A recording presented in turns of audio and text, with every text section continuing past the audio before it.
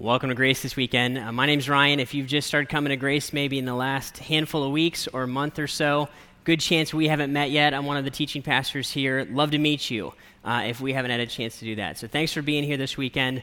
Excited to walk us into the next step in this conversation that Pastor Jeff kicked off last weekend called Mixed Messages. This is a new series, and what we've been saying is this, that the reality is in our life, so much has changed as far as communication and how we receive it. That there's so much noise in our culture now. That if you go back 10 or 20 or 30 years ago, our experience of receiving messages and receiving pieces of communication is completely different than it was. Right? With the advent of social media, we're literally exposed, experts would say we're exposed to multiple hundreds, some experts say multiple thousands of pieces of information each and every day. When you look at driving by billboards, listening to the radio, looking on social media, the messages are coming to us constantly. It almost never stops. And so the noise has become overwhelming to us.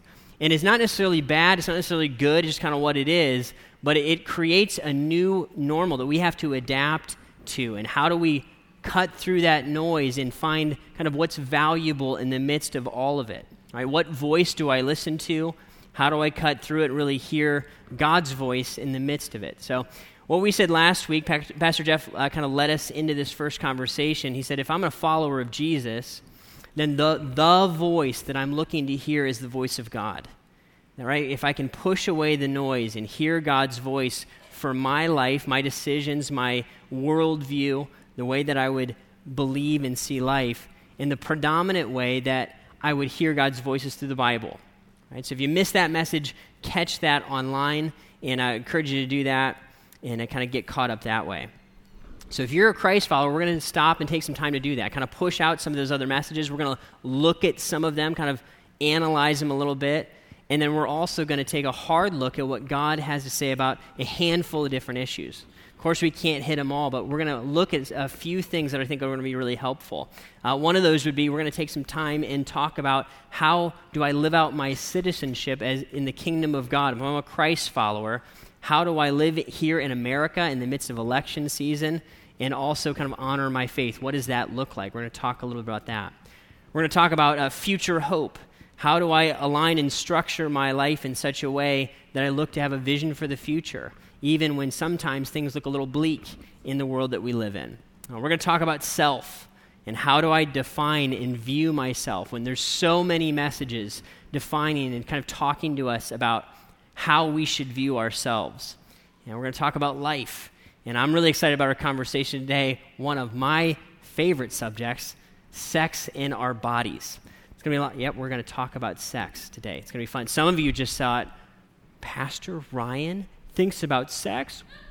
Right? Like, I have 4 kids, and the stork did not bring them. Right? So sex is a part of my life, and I think it's an important part.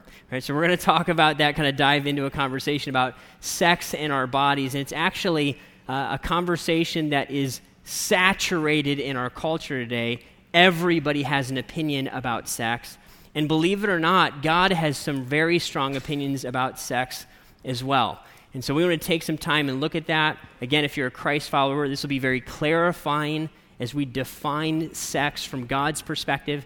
If you're saying, hey, I'm here, I don't know what I believe, I haven't chosen to follow Jesus yet, I think this will be very helpful to try to understand from the Bible's perspective.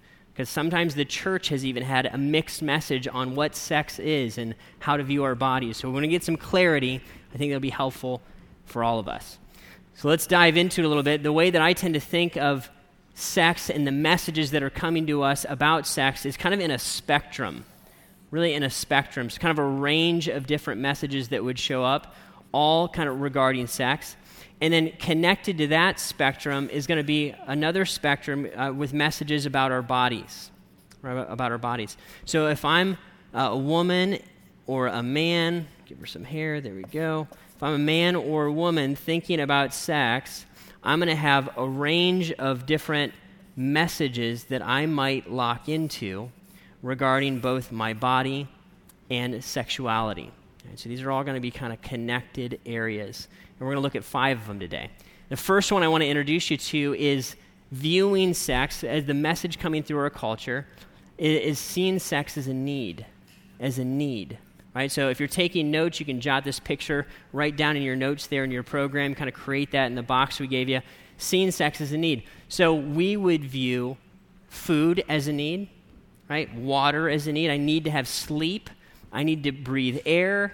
And then sex is something that my body needs. It's a message that our culture would communicate. And tied into that, kind of with viewing sex as a need, is that I would view my body as something that's mine. Something that's mine. Be my definition of my body. So when my body that I own wants sex, I'm going to go get those needs met however I see fit. So just like I would go and choose to feed my body whatever I want to feed it, or drink whatever I want to drink, or sleep wherever I want to sleep, I'm going to have sex and meet those needs however I want to have those met because my body is mine. That would be a strong message kind of coming out in our world today, that my body is mine and sex is kind of just sex. It would be seen largely from almost a biological perspective only. It's a drive, it's just sex, that's all it is, and you just meet that need and kind of move on, and it's no big deal. It's very, very, very casual. Now, on the other end of the spectrum, sex sometimes can be viewed differently, can be viewed shamefully, right? Where sex is viewed as something shameful. And actually, a lot of this view actually came out of religious circles in a lot of ways. Even there have been religious practices that have propagated this idea that sex is shameful. And sometimes people would even see the body as something that is dirty or gross, kind of the body view of it.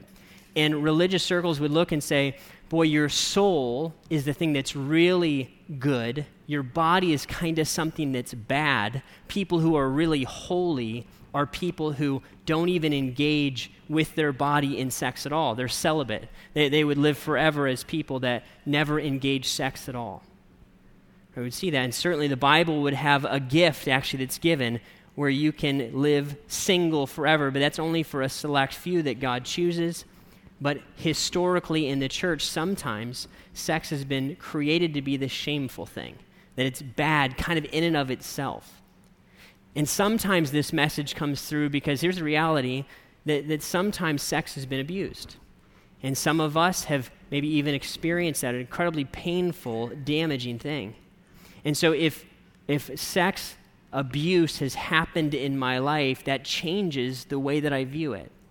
I'm going to have a hard time seeing it as a good thing because in my experience of it, it's been shameful and dirty and wrong and inappropriate. So if you begin to see this range that's being created here and these different messages that are coming through. I may not view sex all the way to the extent where it's shameful. Right? Maybe I wouldn't say it's bad or wrong or anything like that, but another message that's kind of close to that is where I would see sex as obligation. Some of us view sex this way, or we would hear messages about sex that would go this way, where sex is kind of just what you do to get a relationship, or sex is what you do to keep a relationship. I just do this, I kind of have to keep the wife or the husband happy. It's not this thing that I find a ton of joy in or excitement around. It's mostly an obligation in my life, and it's just kind of there, right? I kind of put up with it, I endure it, and tied to that view of sex is a view of my body that would go like this, where I would see it as something that I tolerate, that I have a hard time living in my own skin. And body image is usually tied to, there's all kinds of messages and opinions about body image today. Right? And my body is something that I have a hard time celebrating, have a hard time getting excited about or feeling thankful for, kind of embarrassed about it. I kind of just put up with it, which causes me to kind of view sex as just an obligation, a thing that I have to endure. I'm certainly not able to look at myself and be in a healthy way kind of proud of how I look and proud of the body that I get to have. Let me give you an example. I'm very proud of certain parts of my appearance and my body. Right now you're thinking, what exactly is he going to say next? Right? It's just a great moment for me watching you think that. I've actually had I've had a handful of really heartfelt compliments come to me lately from multiple credible sources, and they've said to me, Ryan, we want to let you know something about yourself and how you look. I said, I can't wait to hear this. This is going to be great. And they said, we want you to know when you're standing up there on the stage, we look at you and we see that your head is completely round. It's like perfect. It's perfectly round. And you know what I did when they said it to me? I said, thank you for noticing that. That's fantastic, because I began shaving my head not because I'm prematurely balding. That wasn't the reason. It's because I have a gloriously round dome. Look at this thing. Right? I don't just tolerate this. Boy, you let that thing shine. Right? It's a beautiful head. Love it. Don't put hair on that. Right? Is my body something I can tolerate, or is it something that I can kind of live in and be excited about and be thankful for? It's one of the messages. Let's flip over to the other side. Another message, not so far down the road as a need, where I would view sex just as just sex, but a little closer in here, where I would view sex as something that's meaningful. Meaningful. It's kind of another message that's coming through in our world. So when I'm in a relationship with someone who I love, and I want to share this part of my life with them, then I have this meaningful act that we share together that's connected to seeing my body just that way, as something that I would share. Right? My body's something to be shared, kind of with someone that I love at the time. So regardless of marital relationship, regardless of kind of how that works, if I deem myself to love that person, then I'll share my body with them. Probably this is the plot line and the message of every romantic comedy, right? If you love them, you're going to go there and share this part of your life with them. We just see that show up all the time. And I know not all of you would be familiar with kind of my background or story. I didn't grow up really having any religious background at all. Never grew up going to church. It just wasn't part of my life story, you know. It's not what I did. And growing up sexually, I would have locked into really this message about sex. When I thought about sex, I tended to think of it as something that is meaningful, and that, man, when I have a relationship and somebody that I love and care about, I'm going to share my body with them. I'm going to have sex with them.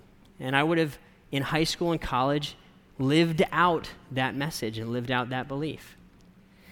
And I remember as I kind of lived that out, right, not based on any real faith or belief, just kind of locked in the message of my culture, when I went to college, that belief began to be challenged, right? And my friends and my culture, my world around me said, man, if you really want to have great sex, like the great sex is not just with one person in a meaningful way. The great sex, you got to expand your horizons. You have to like party and sleep with more people, and that's really where like the good life is. I remember in college hearing that and thinking, I'm curious, am I missing out on something? And so I started to lock in to that message, start to say, maybe I've been wrong, maybe I've been limiting myself in some ways, and I need to move towards this message, where I kind of view sex as just sex, treat it more casually. I started to adopt that message. I'll never forget, after kind of processing that and making a decision to move down that road, I woke up one morning next to this woman that I never met, right? That I didn't know. She's a stranger to me. And I woke up next to her and I thought, why did I do this? Why did I spend the night with this girl? This is a terrible decision. Why did I think this was going to be fun? This was out of no religious conviction. It wasn't like somebody was shoving Jesus down my throat and talking to me about blah, blah. It was simply a matter of, this feels terrible. And I remember going back and talking to my friends about it. This is before I met my wife, before any of that. I remember going back and we would have a conversation about casual sex. I remember us talking about it together, and I said, let's just process this a little bit. So you're saying the best sex that you can find, right? The good sex is when I share the deepest part of who I am with someone that I do not know, I do not trust, they are a complete stranger to me. I barely know them, and I do that over and over and over again. That's the plan? Like, for good sex? Really? That plan doesn't make a lot of sense to me. I'm hearing all the hype, but when I try it out on my own, I think all I feel is this was a dumb idea. This is a bad idea. I mostly feel guilty that I did this. I remember we processed that. We talked about it as friends, and we started to examine that message kind of for what it is. Not from a religious perspective, not from a Christ-centered perspective. This is before I met Jesus. In fact, kind of exploring this and my questions about sex were a big part of what led me to actually be open to a relationship with Christ, because I had no idea what to do with sex. I tried this. I was active here. I tried this, and I thought, this is lame. This is not what I'm looking for. This does not lead to life or great sex even. What do I do now? How do I work this through? Because at that point in my life, I did not believe in marriage. Never really seen it work. And so I was at this crossroads of, do I want a committed relationship? Do I want to try to sleep around? I don't even know what to do with the marriage thing. And I literally had never heard about God's design for marriage. That message had never come across my path. And so I began to be open to it.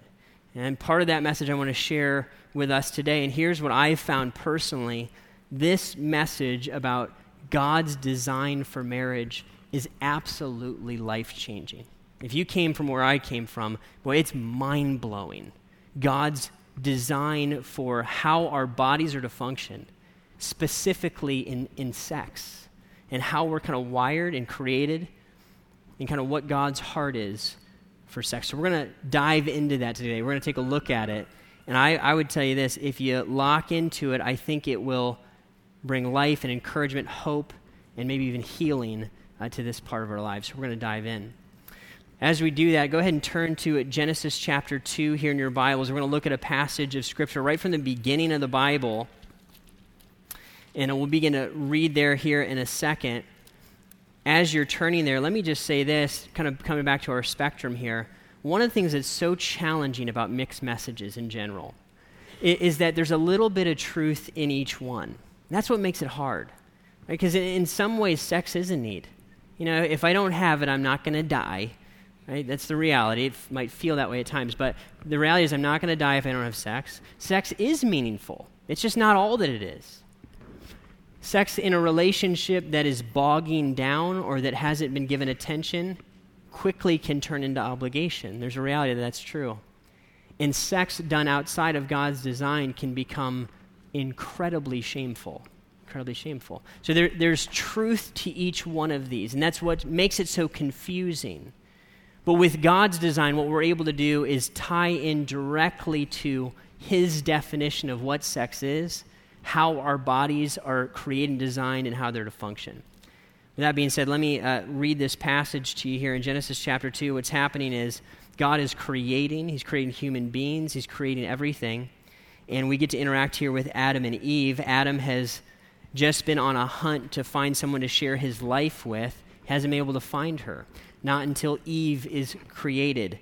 And when Eve is created, he's blown away. Here's what he says in Genesis chapter 2, verse 23. The man said this, "This is now bone of my bones, flesh of my flesh. She shall be called woman, for she was taken out of man." It's how God created her. The writer of Genesis reflects on what's happening here in verse 24. He says, "That is why a man leaves his father and mother and is united to his wife, and they become one flesh." And what we're witnessing here as we read through this passage is the joining, the beginning of the first marriage. That's what's happening. Adam and Eve are forming the first marriage kind of before our very own eyes. And that's what the writer's pointing to, saying this is why people get married, because Adam and Eve kind of formed this first marriage. And here's what I put in your notes. God designed sex to be a sacred and powerful part of the marriage relationship. God designed sex to be a sacred and powerful part of the marriage relationship. Sex is sacred. It's really to be put into the marriage relationship, which is a holy thing that God created. It's beautiful, amazing. So sex is not simply a need. It's not just sex. It has meaning to it beyond just love or seasonal love. It is deeper than that, spiritual. And there's a power to sex. It's an unbelievably powerful thing. Here's what happens. When you look at God's design, God created human beings, and he created them to be male and female, and he created them to fit together biologically, right? We're designed to do that. We're created that way. And when man and woman marry and they join themselves together sexually, what happens is that union is so powerful that the Bible would say it's as if you're one. It's as if you're one flesh. Nothing we have in experience is like that. Right? If I go shake somebody's hand, we're not one. That's just casual connection.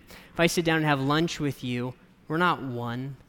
And you have sex with someone, you are connected to that person. Not just physically, emotionally, spiritually. There's a deep and lasting connection. And all of us who have experienced sex at any level, you know that. It's true and it's real. And it's designed to be that way. It's sacred and it's powerful. And it's part of the marriage relationship. That's the context in which God created it to be. Now, look at this next verse, verse 25. Adam and his wife were both naked and they felt no shame. Right? So here's the next thing I want to point out. God designed sex to be good. God designed sex to be good. What we're witnessing here in creation of man and woman, creation of marriage, creation of sex, all is before sin entered the world. So marriage in and of itself is good. Sex in and of itself is a good gift. It's what happened. I just want us to stop and get our minds around this for a second. It sounds obvious, but it's not. God is the one who invented sex. Like it didn't sneak into humanity. It was his idea. I just want you to think about this for a minute. How awesome does God have to be to give us sex? Right? Like, you should think sex is good. I think it's a great thing. I'm extremely pro-sex, right? And you should be too. I think it's awesome. Like, when you think about it, God must be so completely awesome to give us sex. Think about it. He could have said, you know what, I'm going to bring babies into the world. Could have been any number of ways. He could have put a button on the inside of your elbow that a man pushes, and you, right, on the woman, and boy, she's pregnant. Bam, done. You could have gone the route of thumb wrestling, right? A man and a woman could thumb wrestle, and when they do that, they get pregnant, and whoever wins the thumb wrestle chooses the gender. Done, right? Instead, he chooses to give us sex. How awesome is God for that? Thank you, Lord, right, for sex. That's awesome. Everybody's like, amen, right? We're in. It's great. It's a good gift. And that's what I want us to see here in the next note I put in your handout. God designed sex to be a gift to married couples. A gift for married couples. So here's God's message about it. It's sacred, it's powerful, and it's a good gift that's coming through. If you've never read the book of Song of Solomon or Song of Songs, I would encourage you to read it. It's an entire book of the Bible dedicated really to pleasure in sex in marriage. It's graphic, just to warn you, like really graphic. It's symbolic, so as you read through it, here's what's going to happen.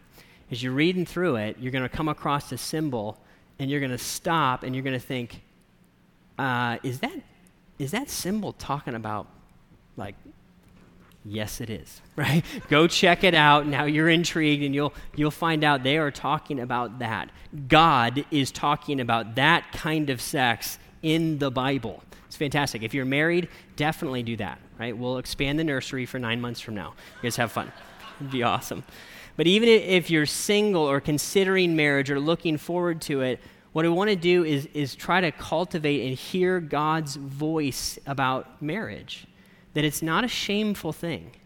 It can be if it's misused. But in and of itself, it's not a shameful thing. It's a good thing. And it's not even an obligation. Boy, it wasn't created to be that way. It was created to be this awesome pinnacle of human experience in the deepest human relationship given to human beings, which is marriage. Right? You might want to write this down. Great sex comes from great marriage. Right? Great sex comes from great marriage. If you want to know where the great sex is, it's in this. It's have a great marriage. Love each other, trust each other, work together in life, pursue one another, and what you'll find is that marriage gets better and better and better. It's the exact opposite of the hype that I heard growing up. Great marriage leads to great sex. It's just what it is. It's mind-blowing. It's how it's created to be. It's fantastic. What do we do with our bodies then? Right? We begin to look at sex in a lot of different veins from God's perspective. What about our bodies? I'd ask you to turn in your Bibles, a little longer passage. You might want to open this if you have a Bible with you. If you don't have a Bible, grab them from underneath the chairs. It's page 795 in those Bibles. And the Apostle Paul is talking to a church in Corinth, a city that is extremely sexualized, right? So if you think our culture is sexualized, the Corinthian society was extremely sexualized. People would have sex in religious ceremonies. They actually thought it was part of sacrificing to the gods. You want to talk about an interesting culture. Corinth is certainly one of them. And Paul's going to speak to this culture. I'm going to read through this kind of chunk of Scripture, and I want to come back and we'll pull some principles from it. 1 Corinthians chapter 6, starting verse 13, he's quoting some things back to them. He says, "You say food is for the stomach and stomach for food, and God will destroy them both." In response to that, he says, "The body, however," listen to this verse, "is not meant for sexual immorality, but for the Lord, and the Lord for the body. By his power God raised the Lord from the dead, and he will raise us also. Do you not know that your bodies are members of Christ himself? Shall I then take the members of Christ and unite them with a prostitute? Never. Do you not know that he who unites himself with a prostitute is one with her in body?" He calls back to Genesis here, "For it is said, the two will become one flesh. But whoever is united with the Lord is one with him in spirit." Paul says, "Flee sexual immorality. All other sins a person commits are outside the body, but whoever sins sexually sins against their own body. Do you not know that your bodies are temples of the Holy Spirit who is in you, whom you've received from God? You are not your own. You are bought with a price. Therefore honor God with your bodies." He goes on to answer another question they're asking. He says, "Now for the matters you wrote about. It's good for a man not to have sexual relations with a woman." This is what the Corinthians said. He said, "But since sexual immorality is occurring, each man should have sexual relations with his own wife, and each woman with her own husband. The husband should fulfill his marital duty to his wife, and likewise the wife to her husband.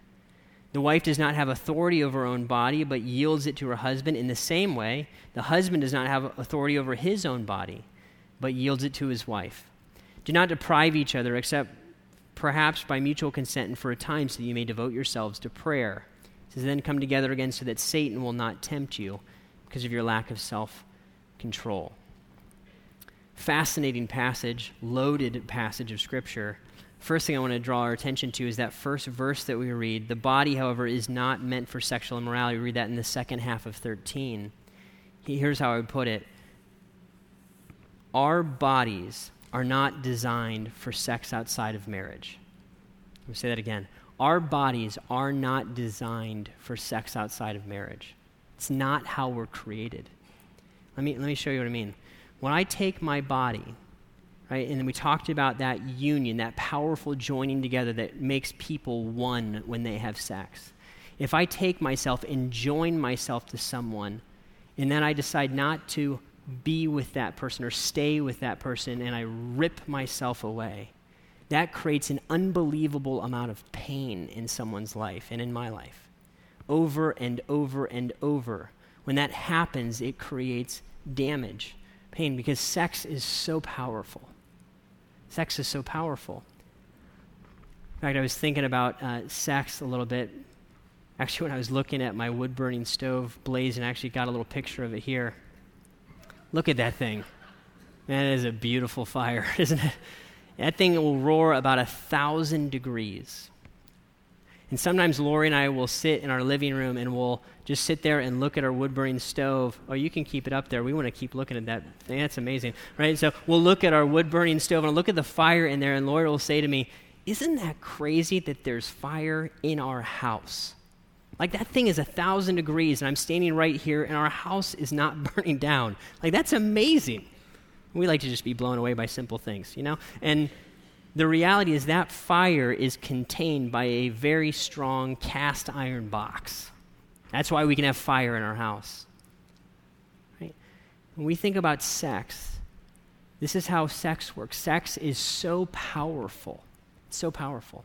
The only thing that can contain sex is the strong union of the relationship of marriage. It's the only thing that can contain it. It's the only thing that can hold it in, where damage won't occur and flame out and destroy everything around it. That's how it was designed. Literally, our bodies are created to have sex in marriage alone within the confines of, right, marriage is how it works. Now, here's the thing. Sometimes we'll look and say, I feel so limited by only being able to have sex in marriage. I feel so limited that I only get to have this fire in this one little box. And wouldn't it be fun? Wouldn't I be really free if I could take a log out of that fire and I want to have fire in my living room, on my living room carpet. And I want to have some fire on my kitchen table. Let's have some fire in the bathroom, you know? Well, we all know what would happen if we took our fire and tried to have it wherever we want. We'd burn the house down, right? We'd have fire damage. We'd have scars from that. Right? It would ruin things. You say, Ryan, I totally get the whole fire thing, and that I could see the damage of what happens when I try to take fire out of the safety of that box. But like, having sex isn't like that. You can't see it. You can't see the damage that happens. You can't see the burn marks. I say, oh, you're right. You know, they're not going to physically show up anywhere. But let's stop and look at it, though. When I take my fire and I pull it out of the box and start to put it in the living room floor, we all start to see what happens in our culture, right? We start to see an uptick in depression and anxiety and drug use to cope with pain and the divorce rate and you name it. I personally can attest to the fact that I have more regret in my life from the decisions I made sexually than any area of my life. And I know I've been forgiven. But when I look back, I still have the burn marks. See? Because here's the reality. I know that by making those decisions I made before I started dating and pursuing my wife, that I robbed her of the purity I could have given her. And I robbed the women that I was with of the purity that they could have given to their future husbands. Right? And I gave them a part of myself that I can't really give to my wife in some ways. There's shrapnel everywhere. Right? There's pain. There's burn marks. There's scars. And if you and I are honest, we know that that's true. Because sex is so powerful. Why? Because it was created to live within the confines of a safe and strong relationship. That's just how it is. We are not meant, not created. Our bodies do not work in sex without marriage. It's just not how it is designed to be. And the farther we move away from God's design for sex, the more pain we will lean into. It's just what it is. It's fascinating. It's eye-opening. For me, as a young adult who had never heard that, it was so awakening to me to see that. Paul lays this out for us. He then lays out another mind-blowing truth. Look at verse 19 of chapter 6. I've been thinking about this all week.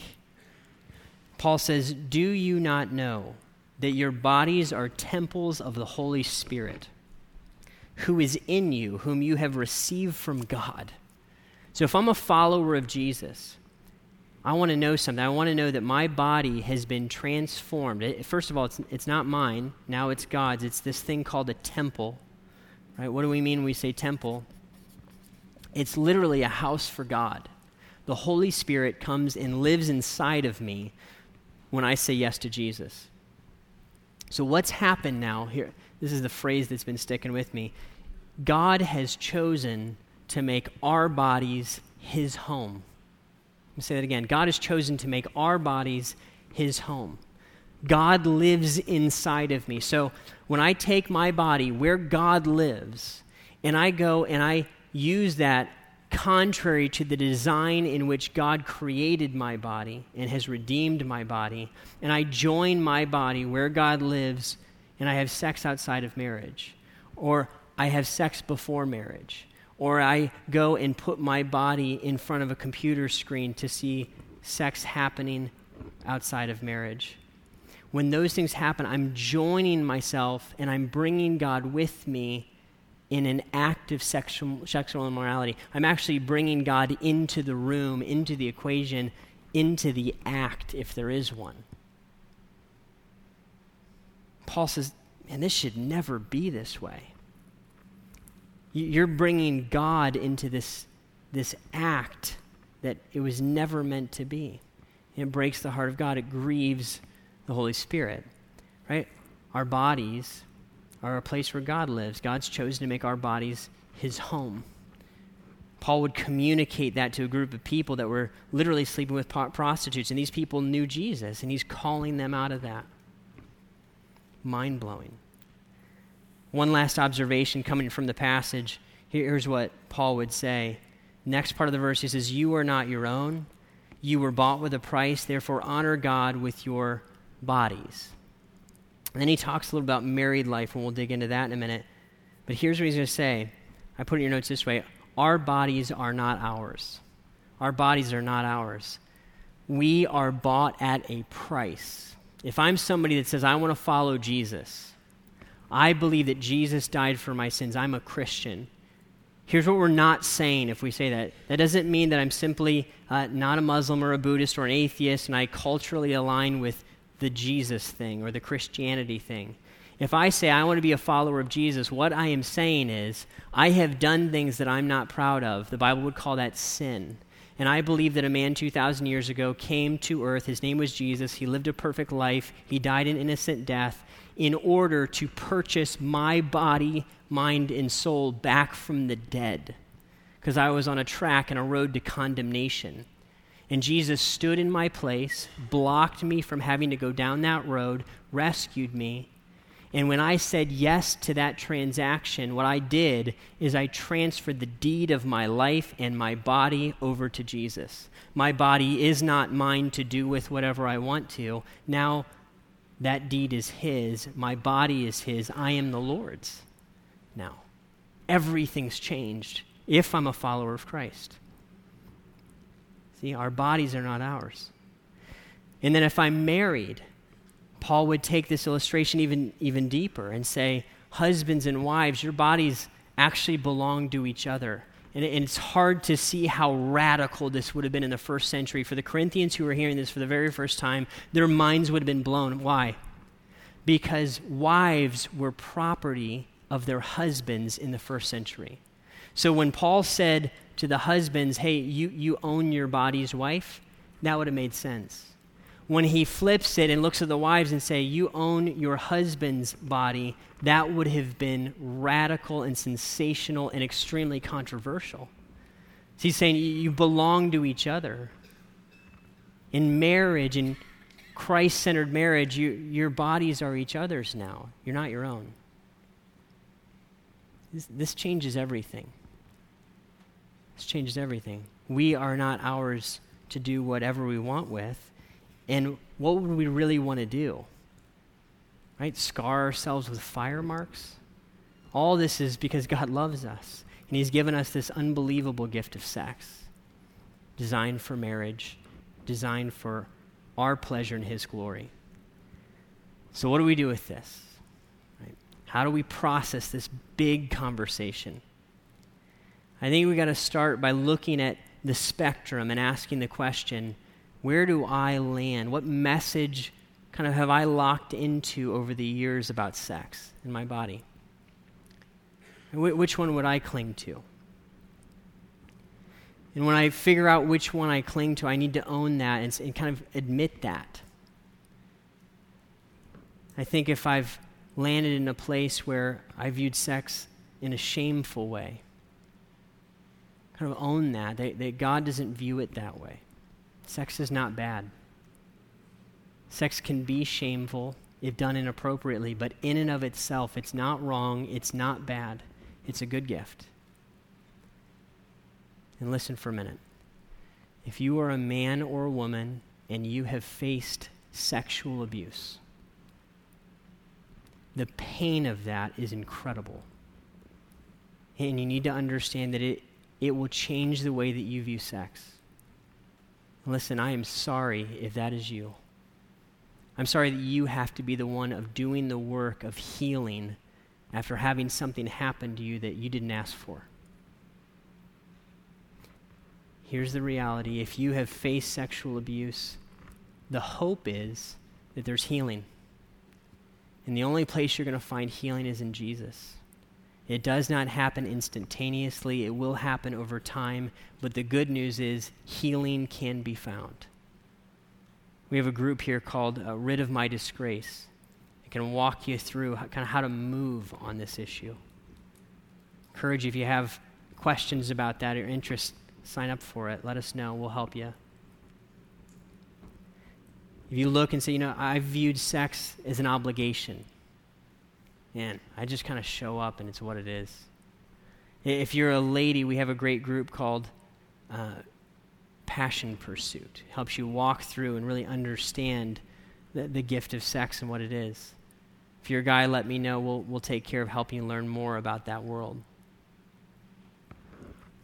If you're like me and you would associate more on this end of things, you say, you know what? I've been to places I know I never should have been. I've been with people I never should have been with. It's back there. I would ask you, have you dealt with it? Have you been honest about it?